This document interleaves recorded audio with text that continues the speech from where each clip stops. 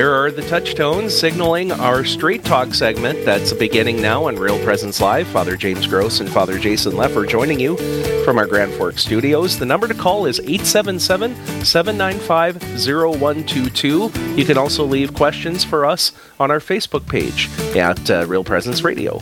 So, Father Gross, I kind of...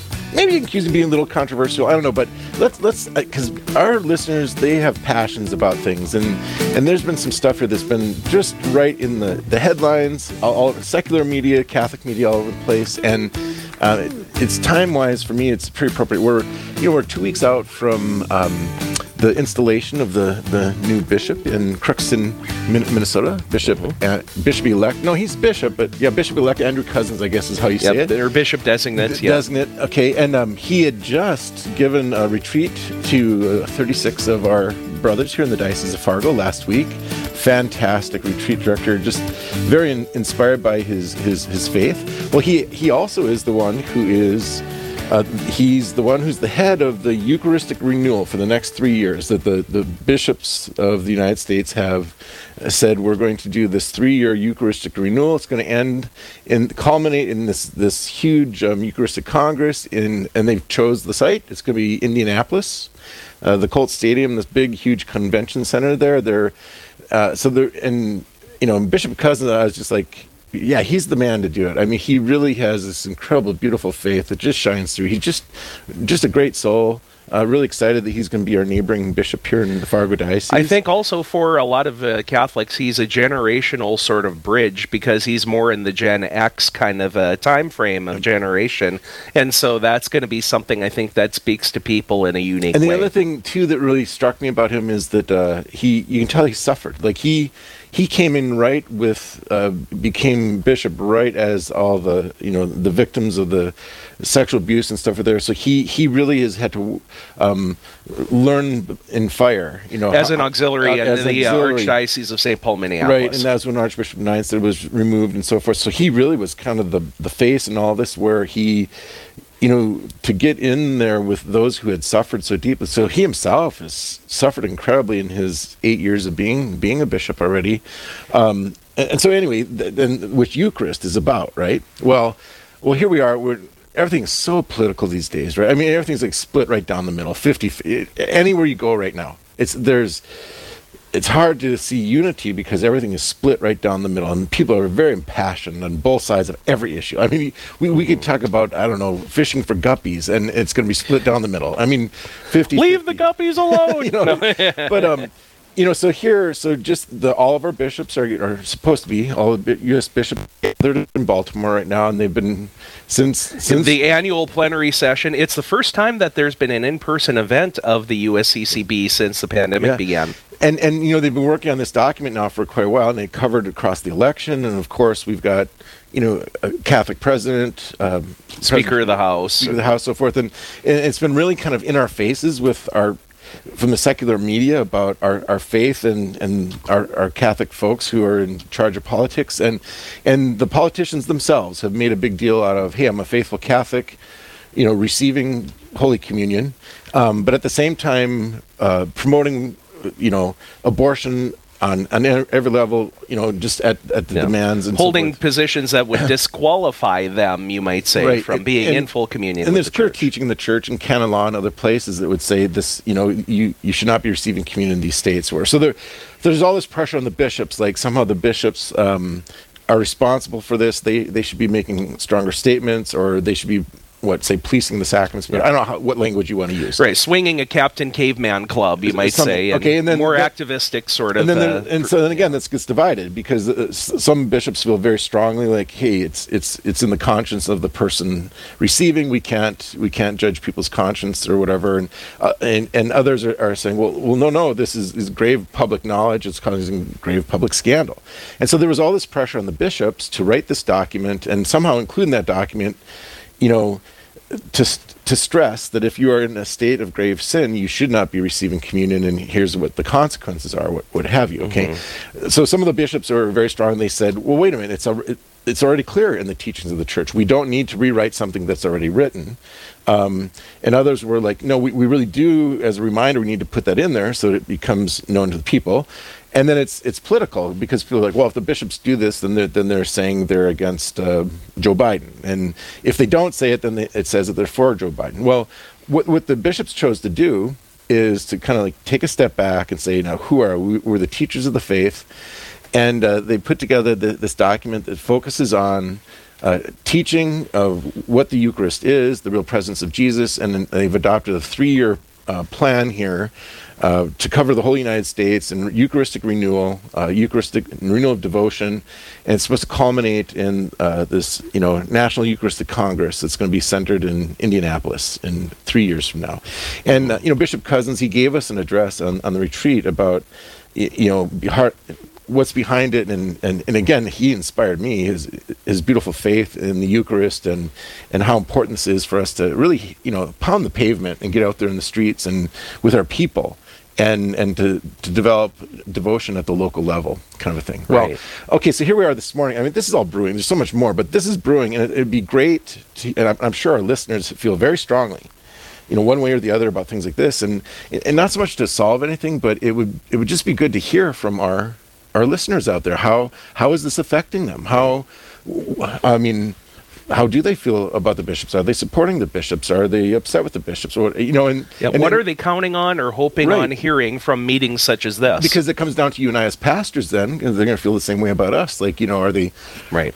Are we doing a good job of pastoring our people and communicating the issues and walking with people on whatever side of the aisle that you're on, and how do we bring about unity in these times of what feels like such great division? So yes, indeed. So that number again is 877-795-0122. We are looking forward to hearing from you on that topic or any other that may have been stoked by what we've been mentioning in the last couple of minutes. We do have a question that was submitted by someone currently not on the phone. Terry K. from North Dakota would like to know what book or books are available that would include the letters of St. Teresa's family. And I think part of what fuels this is that there are certain devotionals, I can speak to Magnificat for sure, that contain, as reflections, occasionally either texts of letters that St. Therese the Little Flower had written to family members, or perhaps her mom had written to her husband and Saint Zélie Martin or other siblings. So I was doing a little bit of research here. There is an actual book called Letters of Saint Therese of Lisieux, which was published about 40 years ago. There is an English edition translated from the French, which for most of us would be very helpful. And there are a number of those things that are out that have been published. I would think specifically since the recent canonization of Therese's parents, there's been more literature that's come out with some of their writings that are extant. I know one, just if you go to the website for Ignatius Press, I know they've had a couple recent, and it might even be this very title that was translated. I know the person who translated it into English, and we actually interviewed her on the radio. Yes, yes, indeed. Okay. And so that, if you check out Ignatius Press website or do kind of a general search online. Right, that would be ignatius.org, I believe. Yep. But could you say the title again, Father Gross? Yes, Letters of St. Therese of Lisieux, and it says Volume 1, so that leads me to believe that if there isn't a Volume 2, that there may be one forthcoming. So this is, I would presume, a large project that's going on in terms of going through. And it seems even more voluminous given the fact that she died at the young age of 24, the various writings and correspondence, because it's not just a matter of the spiritual nuggets and the wisdom, but just the example that she gives, and that she's dealing with hardships of lots of different ways, and has a way of looking at life that is going to be eternally inspiring. No. Yeah, isn't it interesting how, we think somebody of no account or the profound effect she's had, but even like her diary, you think, well, what's a diary of the story of a soul? Yeah, what's a diary going to affect her? But how God has used her simple writings to touch every people, every nationality, every language across the world. Yeah. Right, not only having been canonized just a couple of short decades after her death, but being named as a cloistered contemplative Carmelite sister, patroness of the missions. And a doctor. And right. And her relics are floating around the whole world, traveling to every place. Yeah, there's something very powerful that speaks to her, that speaks to her witness that people have been able to identify in such a direct way. Okay, so here's a question that's come in from Marianne from Dickinson. Okay. So I'll throw it out there and we'll see what we can do with this one. Okay. So the question is, Father, you know the story of how God knocked St. Paul off of his horse for persecuting the Christians. Why do you think that God isn't actively knocking people off their high horse these days who persecute Christians or are for abortion in such a public way? Why isn't there more of like a direct intervention, maybe like a Deus ex machina coming into the world and thwarting things in a direct way? It's one of the great mysteries of the Christian life is how unwilling the Lord is to destroy one's choices, even if they are against what is best for us. That, somebody who is condemned, let's say, is condemned not just because, God is vengeful and is looking for somebody to just let him have it, but he's ratifying the choices of somebody who would rather live completely apart from him, even with the misery that involves, than to return to them. So, I mean, there is a part of us that wishes that, that the will of God, this, antecedent will of God that all be saved and come to knowledge of the truth be manifested more clearly through events where people are like, well, there's no other explanation for why so-and-so is now behaving differently or has been chastened, in their given way of life. It is such a mystery why God allows us to wallow in our sins and our failures and our evil we inflict on one another, and why isn't he a good parent and come down here and clean stuff up, But it strikes me too that there's also a second element to what God is doing there with St. Paul and knocking off the horse. So I mean, if we're just looking at it like somehow, he came in and he's disciplining him or something because he was persecuting the Christians, but there's a greater reality that's going on there, which is St. Paul was God's chosen man from the beginning. Like he chose him, like even as a Jew, to be, and he took the zeal and redirected it. So and remember the emphasis is on the conversion of St. Paul, that God's calling him, and St. Paul acknowledges like everything that he had done before, that now in Christ Jesus it works for the good of those who believe, right? So so the emphasis there is on conversion. It isn't just knocking him off his high horse or kind of thing, but it's God created St. Paul with the passions that he was, and he was using those, what he saw as just and right, to persecute the Christians. And then he has this 180-degree shift in his thinking and understanding through the power of the Holy Spirit. And now that same zeal is used for building up the church. The part of the story I love about that, after he is baptized, when Ananias goes to meet with him and he begins proclaiming the name of Jesus in Damascus, suddenly it seems like everybody is his enemy. Not only the Jews who, were on his side when he was going to persecute the Christians, but anybody who has a problem with Christianity, like the representatives of the Roman Empire, and fellow Christians who are like, wait a minute, this guy has a bad reputation. We know what he was up to and we can't trust him. So think about how lonesome that moment must have been for him, and that they have to smuggle him out of the city, out in a basket, lowered down from the city wall, or else, he's going to lose his hide, and all of the things that he continued to have to sacrifice. G.K. Chesterton has a saying on that. He says, if you're being persecuted from both sides, there's probably a good chance that you're right where you're supposed to be. Yeah. Kind of a thing. But yeah, there is that... so kind of back to the right. caller's question was, is it possible for something like a Hitler to be converted and to go from being evil and destroying humanity to then becoming a great savior-like figure who saves humanity? And I mean, my short answer to that is yes. That, right.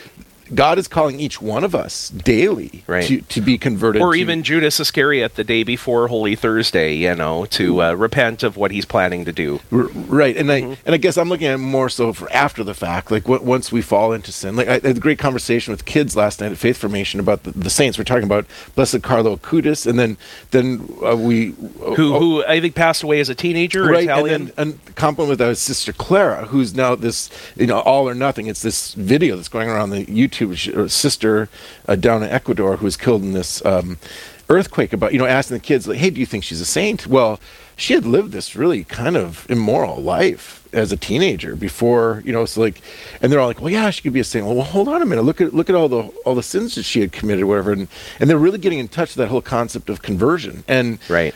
taking the evil wickedness we've done and it, allowing Christ to flip it over for the good, then, and passion for loving Right. people and making a sacrifice of your life. Yeah, the language that Psalm 51, for example, uses, which we pray at morning prayer and Fridays, about wash me from my iniquity and sins things of like my that. youth. Yes, and that the detergent, you might say, of the Lord's mercy is always stronger than the Oh my gosh, the grime. Father Gross, so. let's do that. Let's start. I see a lot of money here. The detergent. We're gonna make some holy detergent here that washes things clean, not Right. just physically, but or maybe we have that already called the sacrament of confession. I'm not sure, but Yes, indeed. Yeah. No. When it comes to that question, I guess one last thing that I would want to say about this is that in the time in which we live, and I'm seeing it just in a vicarious way, but how various forms of technology have hold on people, not just young people, but even young adults, where there's a constant external stimulation. They're watching something, they're producing content, they're gaming, they're things like that. There's just less and less silence to dive into themselves and what the Lord is trying to do in their relationship. So maybe there are bright lights and booming voices, but they're just burying their heads in their phones and their devices, and they're not even noticing them. Now, I don't want that to sound trite, as though I'm just kind of excusing it, but I know if I were a father of children, I would be very concerned about that. Just whether it's the volume of screen time or what we are prioritizing as a family. I mean, because how are you going to hear the Holy Spirit if it's so loud and yeah.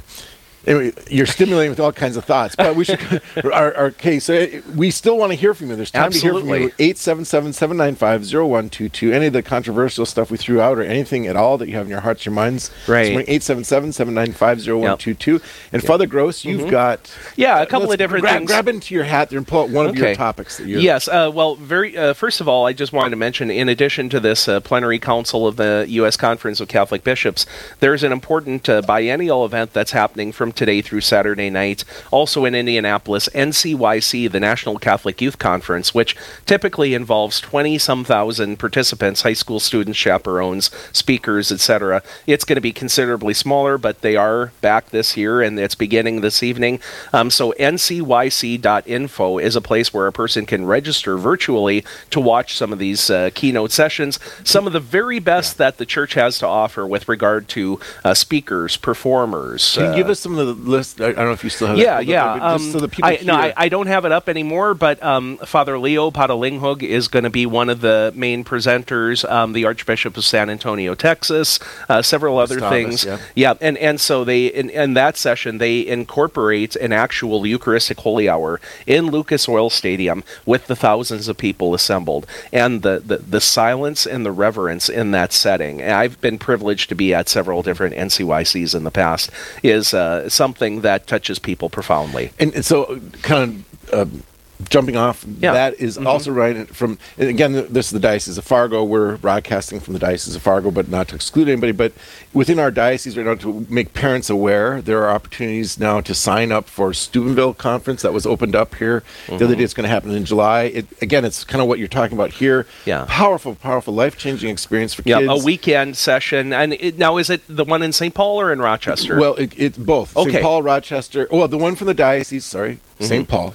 But there's an additional additional Right, weekend and also offer. Denver. Yes. Denver. So, and because I was talking to some of my family. Because our Right. listing area is so wide now. that- And some of my family are saying, well, the one in St. Paul doesn't work, but they're looking at going They're to closer to Denver. Denver than to the cities. So, and then also is the pro-life trip in January. That's open too for, again, the powerful experience of not just the youth, but any one of us to go there and go through that experience of being politically Now, I activated. think the actual date this year is at Friday, the 21st of January, that the official events are happening on the National And Mall. again, you can check this out for those in Diocese of Fargo, FargoDiocese.org. And Yes. it's right there to the sign up Right. and all the information, the details. Right, of and all these the events. corresponding dioceses in our listening area that have similar events going on. I wanted to ask you about this because one of the optional memorials that is available today is of the dedication of the basilicas of St. Peter and St. Paul outside the walls. I've only had the opportunity to be in the Eternal City once. I think you've been there more than Yeah, that, a few probably, times, yeah. with